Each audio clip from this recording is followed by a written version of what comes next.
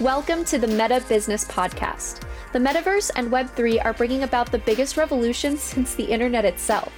With your hosts, Paul the Prophet Dawalibi and Jeff the Juice Cohen, we will be bringing you the latest Metaverse business news and insight into what it all means. The Meta Business Podcast starts now. From the boardroom to the Metaverse, this is the Meta Business Podcast. I am Paul Dawalibi. I'm joined today by my friend and co-host, Jeff the Juice Cohen. For those of you who are new here, welcome to the official podcast of the Metaverse. What we do is we cover the most interesting topics and stories from the week, but we look at all of it through a business and C-suite lens. We dissect, we analyze the business implications of everything happening in this amazing industry. For those of you who are new here, welcome. If you haven't yet, make sure you subscribe to the podcast. Go on Spotify, Apple Podcasts, Google Play, wherever you listen to this, hit the subscribe or follow button. It'll alert you when a new episode drops. And leave a review. If you love the content, leave a review, 5-star rating and review. It really helps others to find the podcast. Jeff, how you doing this week? I'm doing well. You know, not as good as last week. You know, at this time last week, you were scrambling around the office trying to assemble the studio so we could record our live stream, which we do after we record this, that everyone should of course check out. But yeah, you were scrambling around trying to set it up because Lindsay, our other co-host, on the Business of Esports live stream, and I surprised Paul and showed up at his office basically last minute, said, hey, let's record this all in person. So Paul scrambled around for about an hour while Lindsay and I ate pizza, and then we got it done, and it was awesome. It was a lot of fun, I will say. I got to admit, in the moment, it wasn't fun scrambling, but the end result was fun. And I've got so much feedback from viewers saying like it was the most fun podcast. It was so much more like animated and like everyone was more aggressive, right? Because when you're in the same room, there's not this physical barrier. It definitely was a lot of fun. I will say, for those, if you're a fan of this podcast, maybe you discovered this because you're, an enthusiast around what's going on around the metaverse, or you're looking to learn. We also do this other podcast called The Business of Esports, which you should go check out, which is more gaming and esports focused, and Meta Woman, which is a podcast focused entirely on highlighting and elevating women within the gaming and metaverse industry. So definitely go check out, subscribe to all three: Meta Business, Meta Woman, and Business of Esports. I promise you will love all the content. Jeff, let's jump into some news here, because I think that I love when we've gotten to the point here where we're starting to get some recurring themes, right? And some discussion that I think gets deeper and deeper every time we revisit, but also just some cool news stories. And I think we always try and start with a fun story. And this one, obviously you flagged this, caught my eye. Big name in metaverse news and a very big headline. And the headline here is Manchester City to build Ethiad Stadium in the metaverse. So the celebrated soccer team has begun the initial stages of building its iconic home stadium in the metaverse so fans can be part of live and recorded matches around the world. They're going to build this virtual replica of their stadium, Ethiad Stadium. It'll be the team's central hub in the metaverse.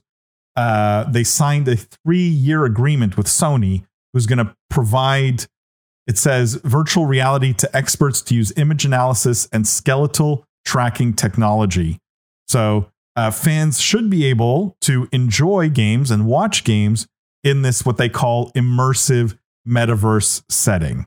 I will just read the quote because I think it's interesting. The quote here from the chief marketing officer at Man City says, "The whole point we could imagine of having a metaverse is you can recreate a game. You could watch the game live.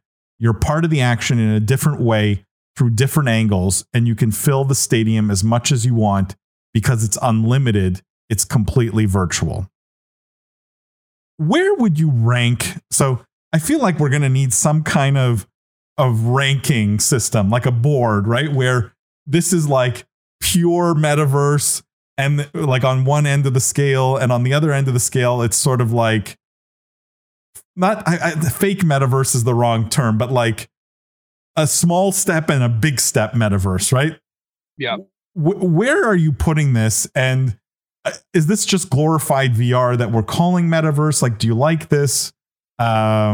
Curious your thoughts. Yeah, I'm on the fence here, and I hate to do this and play sort of both sides, because I am the juice, and I like to have this persona where, regardless of how strong I actually feel, I like to go all in on one side or the other, usually just whichever side the opposite of the person who just spoke is. I'm Mr. Devil's Advocate in that way, but I'll sort of give both sides here.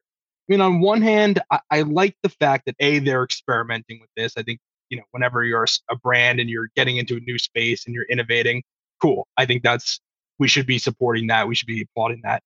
I also like the fact that it's adding accessibility, right? If you're Man City or is this Man City or Man? Yeah, Man City. Yeah. So, if you're a team like Man City and you have literally hundreds of millions of fans around the world, many, many, many of them have never been and probably will never get the opportunity to go to your amazing cathedral of a stadium. With the metaverse, you now give them the opportunity to do that. Maybe it increases fanhood. They go and now they want to buy a jersey because they went and felt like they were really part of the team. So from that respect, I like it. It's cool. It's accessible. It's forward thinking.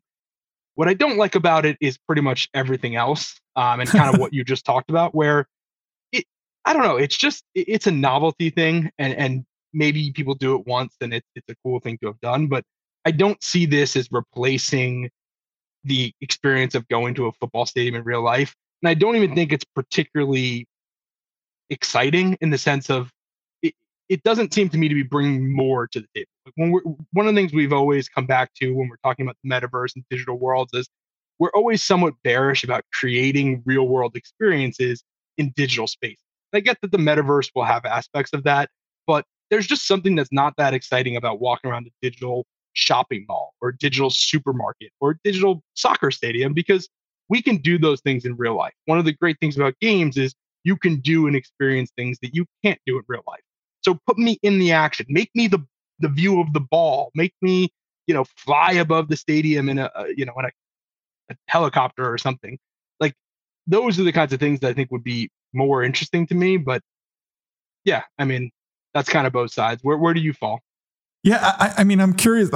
I was going to say the same thing about flying over. It's funny you said that, but like, I'm curious how true like this replica is going to be, because they talk about they're taking dimensions of the stadium, the whole bit. Like, does that mean some people will actually have to sit in the bleachers, right? Like, will everyone be able to occupy the best seat in the house, or are they going to fill this metaverse version of their stadium the same way they fill the physical version? And some people are going to have good seats and some are going to have horrible seats. Like, I'm trying to put like this scale together where one is like, I'm put on VR goggles to go shopping at Walmart in virtual reality, right? That's like, we'll call it how metaversey is something, right?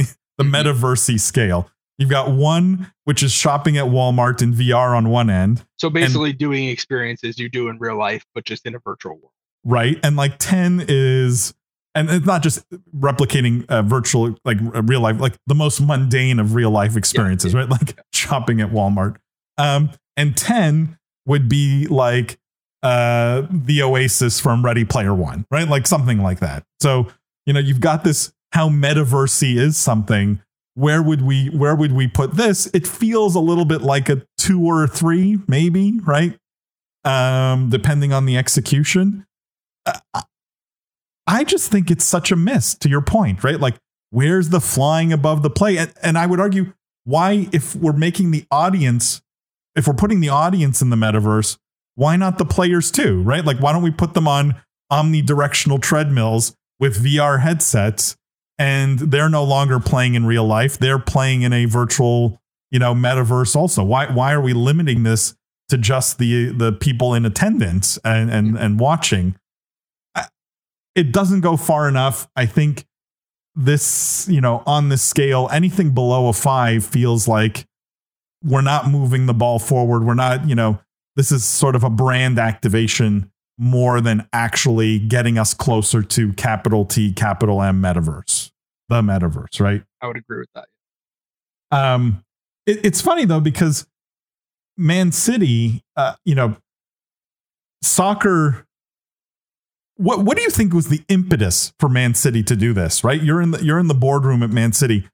Is this a marketing exercise, you think? I think it is. And I actually, as you were scrolling, I think it looked like they had a sponsorship with Tezos, the blockchain company. So, as we know, there's a ton of overlap between sports fans, blockchain enthusiasts, and people who are interested in the metaverse. All three of them kind of overlap a ton. I said interlap. That's not even a word. So yeah, they have this partnership with Tezos. So it was actually Manchester United that had the Tezos partnership that they mentioned, which is their rival, right? So maybe they wanted to one up the rival then. Yeah. Which it seems like they did, because this is way cooler than just a simple partnership. But I think you're right. Like, it doesn't hurt anyone, right? And there is an accessibility play here of getting more fans. Some people may say, does that mean it will cannibalize the real life version, right? If we replicate real life experiences in the metaverse one for one, is there cannibalization that's going to happen with the real life experience? That's a good question. I mean, I think the answer would be no, at least at this stage. I think what you're doing is expanding. It's like saying, hey, basketball games are on TV. Does that mean that people never want to go to basketball games again? And in some instances, maybe it cuts down demand a little bit, but overall it grows the pie in terms of people viewing the sport, and overall, these are for-profit companies. Overall dollars that come to the team or the organization are clearly higher, having the broadcast right. So I think it would be very similar to that, in the sense that it grows the amount of people that it can engage with your fan base, your brand.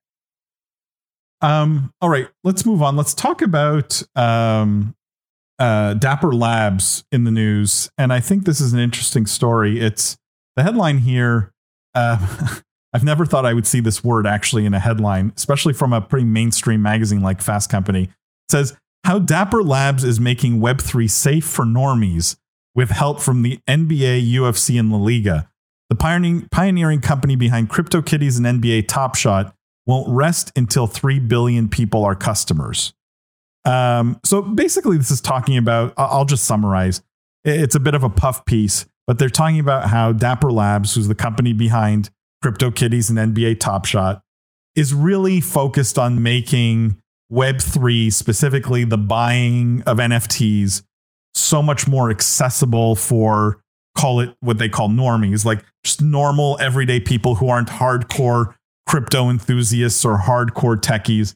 And the idea is they want to introduce the idea of collecting these scarce digital assets to millions or billions of people, right? That's part of the vision for the company. Do you buy this, Jeff? Like, do you think this is a reasonable approach to the sector? 100%. I mean, 100. I think when you think about it, whether they will eventually ultimately be successful is up in the air. You could argue they already have been. I mean, in the last year, one of the most successful, if not the most successful kind of NFT projects or NFT things was NBA Top Shot. It brought probably several million people into the ecosystem that were sort of first time crypto, engagers, if you will. Now, a big part of that was the fact that they, and they even say in the article, one of the things that I thought was pretty interesting was that in the branding for NBA Top Shot, they didn't really emphasize crypto. They didn't really emphasize the blockchain. It was sort of, hey, this is an easy user experience. You can use a credit card. You can buy these things with that. You don't need to create 5 different wallets and stuff and stuff like the user experiences for many NFT games. That just creates a really frictionful experience and that people generally, tap out of. I think they even said there was some place in the article, maybe you could search for it, where they were talking about how at one point there was only 2% of people that were trying to buy items were able to buy items. Maybe it was when they had their prior game, CryptoKitties, basically highlighting when you have a bad user experience, you basically lose a lot of people within that. Maybe you could read that, Paul. Yeah, no, the quote is, we were seeing close to a 2% conversion rate from someone clicking on, I want this cat, to being able to buy the cat, which is, so that was their prior game. So they were the people behind CryptoKitties, which, was really the first big NFT launch back in 2017. That, in fact, I think at one point they were like 30% of the usage on the Ethereum blockchain was CryptoKitties, which is just insane. But the quote here is saying how the conversion rate from people who said, yeah, I want to buy this cat to actually buying it was 2%, which is, Whoa. anyone who knows e-commerce, shockingly bad. Like that's horrible. And that's because you needed to download a MetaMask wallet. You needed to put cash, Ether into that wallet, then you'd have to buy it. So what they did with the Flow blockchain is, they have a custodial wallet, so people don't need to kind of control the crypto themselves, which is something that many crypto enthusiasts I know have pushed back on the Flow blockchain, which is the blockchain that Dapper Labs has built themselves, and which is what NBA Top Shot is built off of. And they're now trying to get more games and companies to build upon. I know that was a problematic thing for many like hardcore crypto people, but for normie, quote unquote normies, as this article said, I think that that's a really important part of the equation. So yeah, I think the mission is the right mission. I think it's the right way to go about it, and to some extent they've already succeeded. It will be interesting to see what sort of the follow up is with Top Shot, because the GMV volumes in terms of secondary trading market for that game have gone down, call it 90% from the peak. So it's definitely, tailed off. It'll be interesting to see what they follow it up with. It's a fascinating story. That 2% statistics really telling. It definitely points to an accessibility problem, right? Like an ease of use, user experience problem. I think the issue I have with these stories, this theme of story, is it feels like user experience and accessibility has become a crutch for people in this industry. Like it's the distraction. If we only solve the user experience and the accessibility, billions will be buying NFTs and 4-second clips of people doing a dunk, and right, like it's only because it's complicated that we only have a few million, right? Like if it was only easier, we could get billions and billions of people. And my frustration is this crutch takes away from having a legitimate conversation around what is the true size of this market, right? For pure digital collectibles, which is what Dapper Labs does, right? I don't think there's any utility to any of these things. It's so I was going to say, and sorry to cut you off. I mean, so right now, I mean, NBA Top Shot is pure digital collectibles, but one of the things they're trying to do, and a lot of, this kind of ties into, Web3 gaming, is they're trying to build like either a fantasy sports platform or something where you could then use some of these things in games. And the question I was going to pose to you is like, how realistic is that? Can you do that without just making it be entirely pay to win? Like, do you think that's an ecosystem where, like, does fantasy sports work when you can own the assets? It kind of inherently becomes pay to win, I think. I mean, I could just buy all the best players, no? Yeah. And then, I mean, this is a problem with that whole space in its entirety. But like, I want to come back to the fact that we lose sight of maybe there are other variables here, right? And because everyone has zeroed in on, and everyone thinks they're very clever, and I hear at all these, panels and whatever, oh, it's a user experience. It's, and the MetaMask thing is always the one people go to, right? It's like MetaMask. I kind of feel bad for the guys at MetaMask. They're literally the industry punching bag for like describing something complicated. Maybe there are other issues. Like maybe 3 billion people don't want, a virtual basketball card. Like maybe they don't want that. And so maybe they do. I'm not taking one side or the other. It's just the crutch here allows everyone to avoid the conversation of, are there demand problems? Like, is there not enough benefit to the end user? Is that benefit not communicated clearly enough? Right? Like there's all kinds of other potential business issues that stops you from getting to that 3 billion kind of owner mark that aren't related to complication of the platform. I agree. I mean, I do agree on that. And I don't think that 3 billion people will want, to buy digital collectibles. But I think the hope is, well, I know it, from the article and just in general, I think it's, hey, 3 billion people coming into this ecosystem, and there will, some of them will want digital collectibles, some will want digital art, some will want digital games, some will want, fantasy sports on the blockchain, some will want betting on the blockchain, some will want, yada, yada, yada. I think that's the vision. And I do like what you are saying is correct, that accessibility is necessary but not sufficient. Like, something could be super accessible and the greatest user experience in the world, but if it's not interesting and not fun as an entertainment product, it doesn't matter, like, at all. Jeff, let me ask maybe a stupid question, because I consider myself the dumb one on this here. Like, what is the total addressable size of this market for something like NBA Top Shot, right? Would it not just be the total addressable market size of basketball trading cards? Like, why, what is the strength of the argument that says more people will care to buy this than care to buy physical trading cards? I think I'm struggling to find a really great example. I feel like the nature of being digital job at this, but there are plenty of examples. I feel like that things went from analog to digital, and the market size was way bigger, than people expected. Like, you could say, hey, at the end of the day, like, strategy games are really just board games. Like, why is mobile strategy like a $50 billion category when, like, board games are like we're never bigger than $1 billion.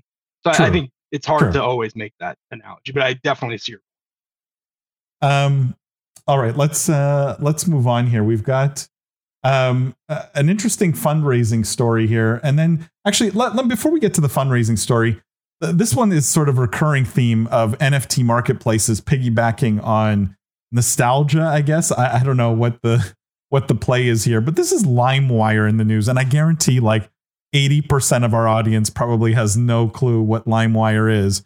That's literally the oldest I've ever felt. But the headline here: Limewire is back as an NFT marketplace. It's, again, and look at the subheadline. It's designed to cater to folks who don't have any crypto. So Limewire, which was, at the, call it, early days of the internet, was a name that was very well recognized, right? Focused on music and, streaming music, mostly illegally, if I remember correctly. It didn't feel illegal, but it was. They're coming back as an NFT marketplace. They're relaunching as what they call, I'm quoting here, mainstream ready digital collectibles marketplace for arts and entertainment, initially focusing on music.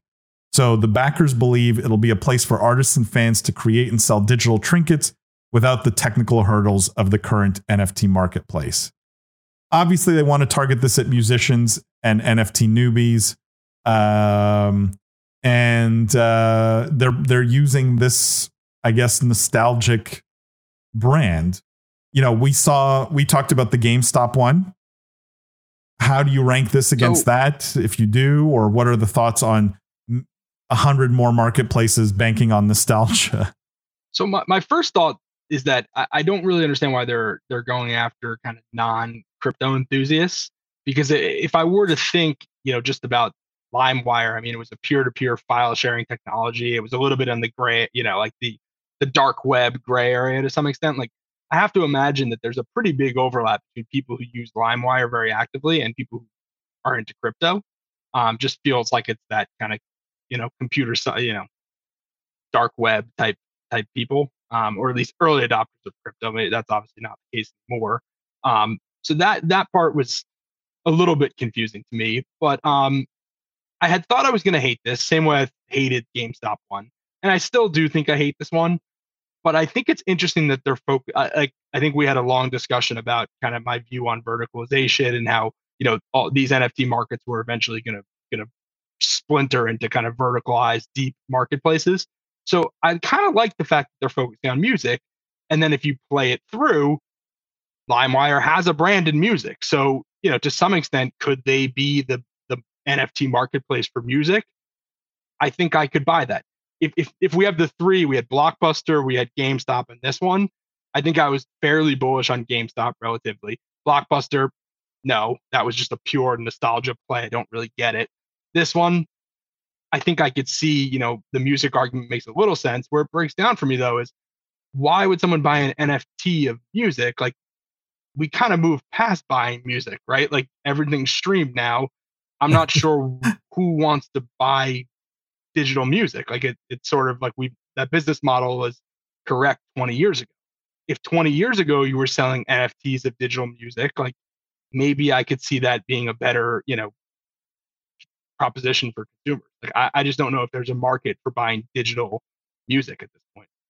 It could be music related art. But this, like, does this make you more convinced of this like verticalization of these NFT marketplaces? Like, are you more and more convinced that the end result, the if we fast forward 5 years, there's 2 or 3 dozen big NFT marketplaces that all are massively sort of focused on one vertical, whether it's music or game or whatever. Yeah. Like, I'm highly convicted on that. The only reason why I have a little bit of a pause is that we're sort of going through the whole evolution in like fast forward, where normally it's like the market starts small. You have one massive aggregator like the OpenSea becomes this dominant behemoth, which it sort of has. It has a massive amount of market share in NFTs, but we're so early in the game. Like it feels like it needs to like become more of a behemoth before it splinters off and gets niched.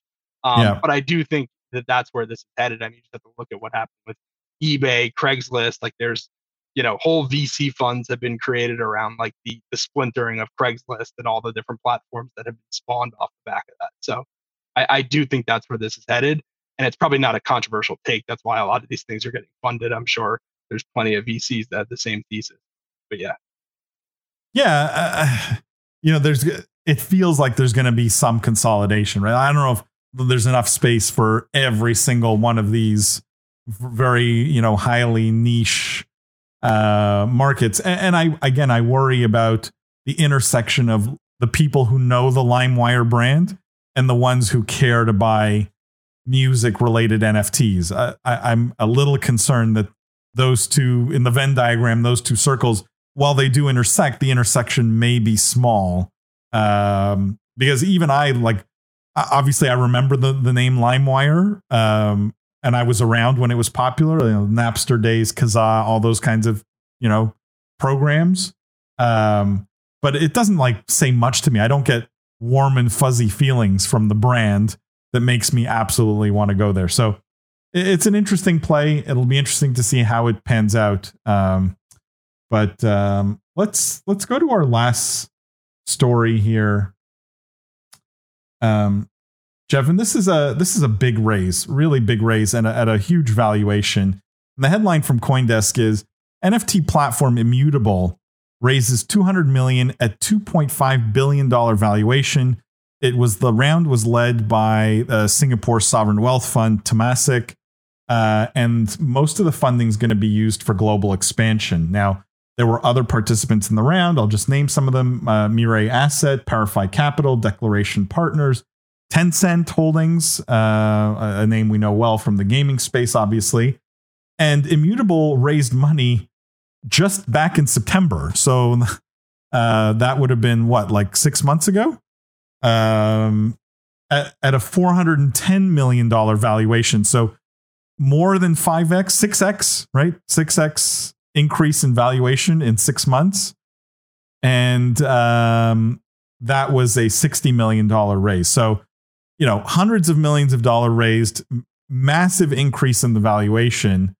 They develop 2 popular NFT games, according to this article, Gods Unchained and Guild of Guardians. I don't play either. But they also created Immutable X, which is a layer 2 NFT infrastructure platform for businesses to build games, marketplaces, and applications. Here's my question for you.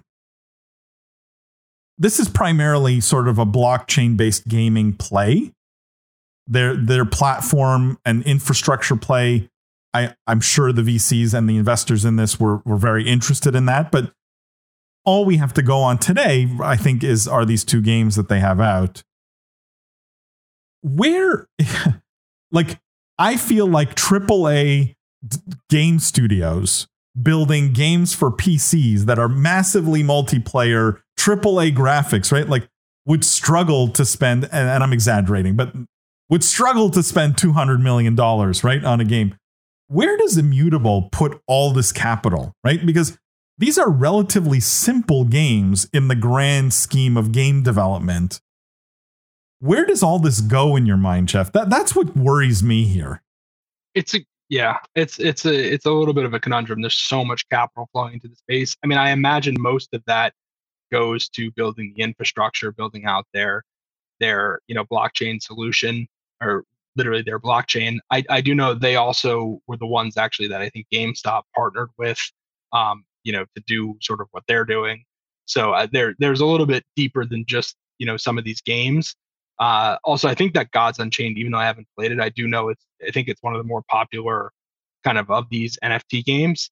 So maybe they do have some sort of secret sauce here in terms of they're going to be the winning platform to build games on. I know there's, we every week we seem to be talking about a different blockchain, whether it's, Flow from Dapper Labs, Solana, or Polygon, which obviously hired Ryan Wyatt, former head of YouTube Gaming and kind of a gaming luminary. So there's a lot of people going after this same prize.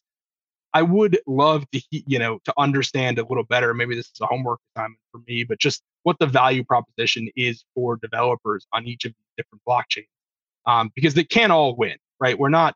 Eventually, I think there will be one or two maybe standards. And if you think of these, and maybe this isn't even the right analogy, but as like almost gaming engines or gaming platforms, there's not that many out there. If we think about traditional gaming, right? You have Unity, you have Unreal on the engine side. Maybe there's two or three others that sort of have a small bit of market share. And then on the kind of platform side, you have obviously the consoles, you have PC, and then you have kind of mobile. Like, does blockchain just become like that fifth or fourth platform? And then if it is, like, is there room for 10 of them? Is there room for 3 of them? Is there room for 2 of them? Is there room for 1 of them? I don't have a great view or thesis on that. It's something I have to do more thinking or work on. I'm curious if you have a formulated opinion. I feel like there are more platforms than there are actual games or applications for these platforms. Right? Like, there are literally, if you look at the ecosystem right now, you have more choice. If you're a developer of blockchain-based games, you have more choice in terms of platform than competition in terms of games.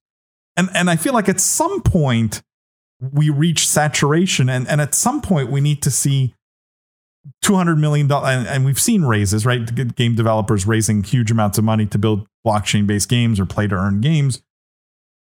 But where are the games, right? Like, lots of interesting platforms. Where are the great games? Seems to that piece of the equation still is very much missing in my mind. And so I'm a little worried, right, that everyone's building these fabulous palaces with no one to live in them. And they're very expensive palaces, right? This $2.5 billion valuation. I don't know how you justify a 6 times increase other than maybe competitive pressure to get into the deal. If you're an investor, like, where's the justification that this company has increased 6 times over 6 months, right? What have they done in 6 months to justify that massive increase when, again, they're not the only game in town? There are other platforms that do exactly this. And it's not like there's 10,000 developers all wanting to make games, and there's just so much demand for these platforms. I would rather see the games drive sort of some of the news around these platforms, right? I want to see a big successful game say, we used Immutable, and you should too, right? Like, in the same way with Roblox, you get these stories of, this 16-year-old developer is making like 300 grand a month. I just don't see that as much here. And I assume that's because it's not happening. But that's where I have concerns. I think it's also it means, blockchain-based games, play to earn games are here to stay. When you have this much money invested at these kinds of high valuations, something like Immutable is not going anywhere tomorrow. There's real conviction that the ecosystem is going to fill out and people will develop for this platform. So I think, your point is a good one. I think it does highlight to me probably just how early we are. And, you and I, we've been talking about this for a number of months, but it's still, to use the tried and true, famous baseball example, I don't even think we're in the first inning here. Like, we haven't even gotten to the starting line of the race. And maybe that's what it is. But the question I guess posed back to you is, when does it really become concerning? Because I think, this all, let's call it the last year, really started getting hyped up. Then you had the VCs notice, they start funding these things. Then these things start, I think a lot of this money will probably go to developers, right? So all these blockchains have effectively VC arms. They're funding developers. It is a great time to be a blockchain gaming developer. You name your price. I mean, it's just insane. But then these guys have to go make a game, which in AAA world, that could take 2-3 years. This is obviously not going to be that. So maybe it's called a year. But my point is there's a lot of lead time. So when do we really start getting concerned where it's like, hey, there's 100 of these games actually coming out, not white papers, not Discord servers, like real games that people are playing. And it's just like, this stuff isn't very good. Like where are we on that curve? Well, so I like your baseball analogy. So let me run with it. If we're in the first inning, what has happened is we're in the first inning and everyone has built massive stadiums, right? Like everyone has just built these most palatial, massive stadiums, but there's no one in the seats yet, right? And so by the second, third inning, if there's no one in the seats, you might go, okay, no big deal, slow burn, right? Like if we're halfway through the game and there's no one in the seats, I think this is when you start to worry. What is that in terms of years? I think you have to look at sort of a game life cycle, right? So what's the average time to develop a AAA game? I don't know, 3 years, maybe 4 years, something like that these days, right? It's getting longer and longer. Let's say it's 3 years.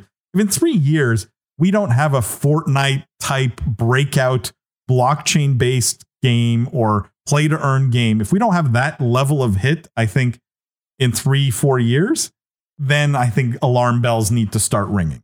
100. Well, that's a lot more runway than I thought. I thought you were going to give it like months. Like I was thinking like a quarter or two, like 3-4 years. Yeah. I mean, if we don't have a hit and then like go home, like it's over. Yeah. I was thinking by the summer. I mean, I can almost guarantee that will not happen. Like to me, those short term, like there's nothing on the horizon that makes me believe they have figured out how to make fun games given the constraints of blockchain based or play to earn games. Like I am not convinced at all that it's even possible yet. And so in the short term, I just don't think anyone's going to figure it out. In the long term, I might argue that people are going to figure it out. I just, when people say, like, if you said by the summer, I would take that bet all day long. Like no chance by the summer. That's our time, Jeff. Flies by as always. Just a quick reminder to our listeners, make sure you subscribe, leave a 5-star rating and review if you love the podcast. Tell your friends, send it to your friends, even better. Share the link with them so they can enjoy the podcast as well. We really appreciate you guys tuning in every week. Jeff, thank you as always. And we will see you all next week. Thanks for joining us here on Meta Business. Make sure to subscribe to this podcast everywhere you get your podcasts, leave a 5-star review, and tell your friends, family, and colleagues all about us. Also, make sure to follow Meta TV on all socials to get more of the best Metaverse content anywhere. Tune in every week for another episode of Meta Business.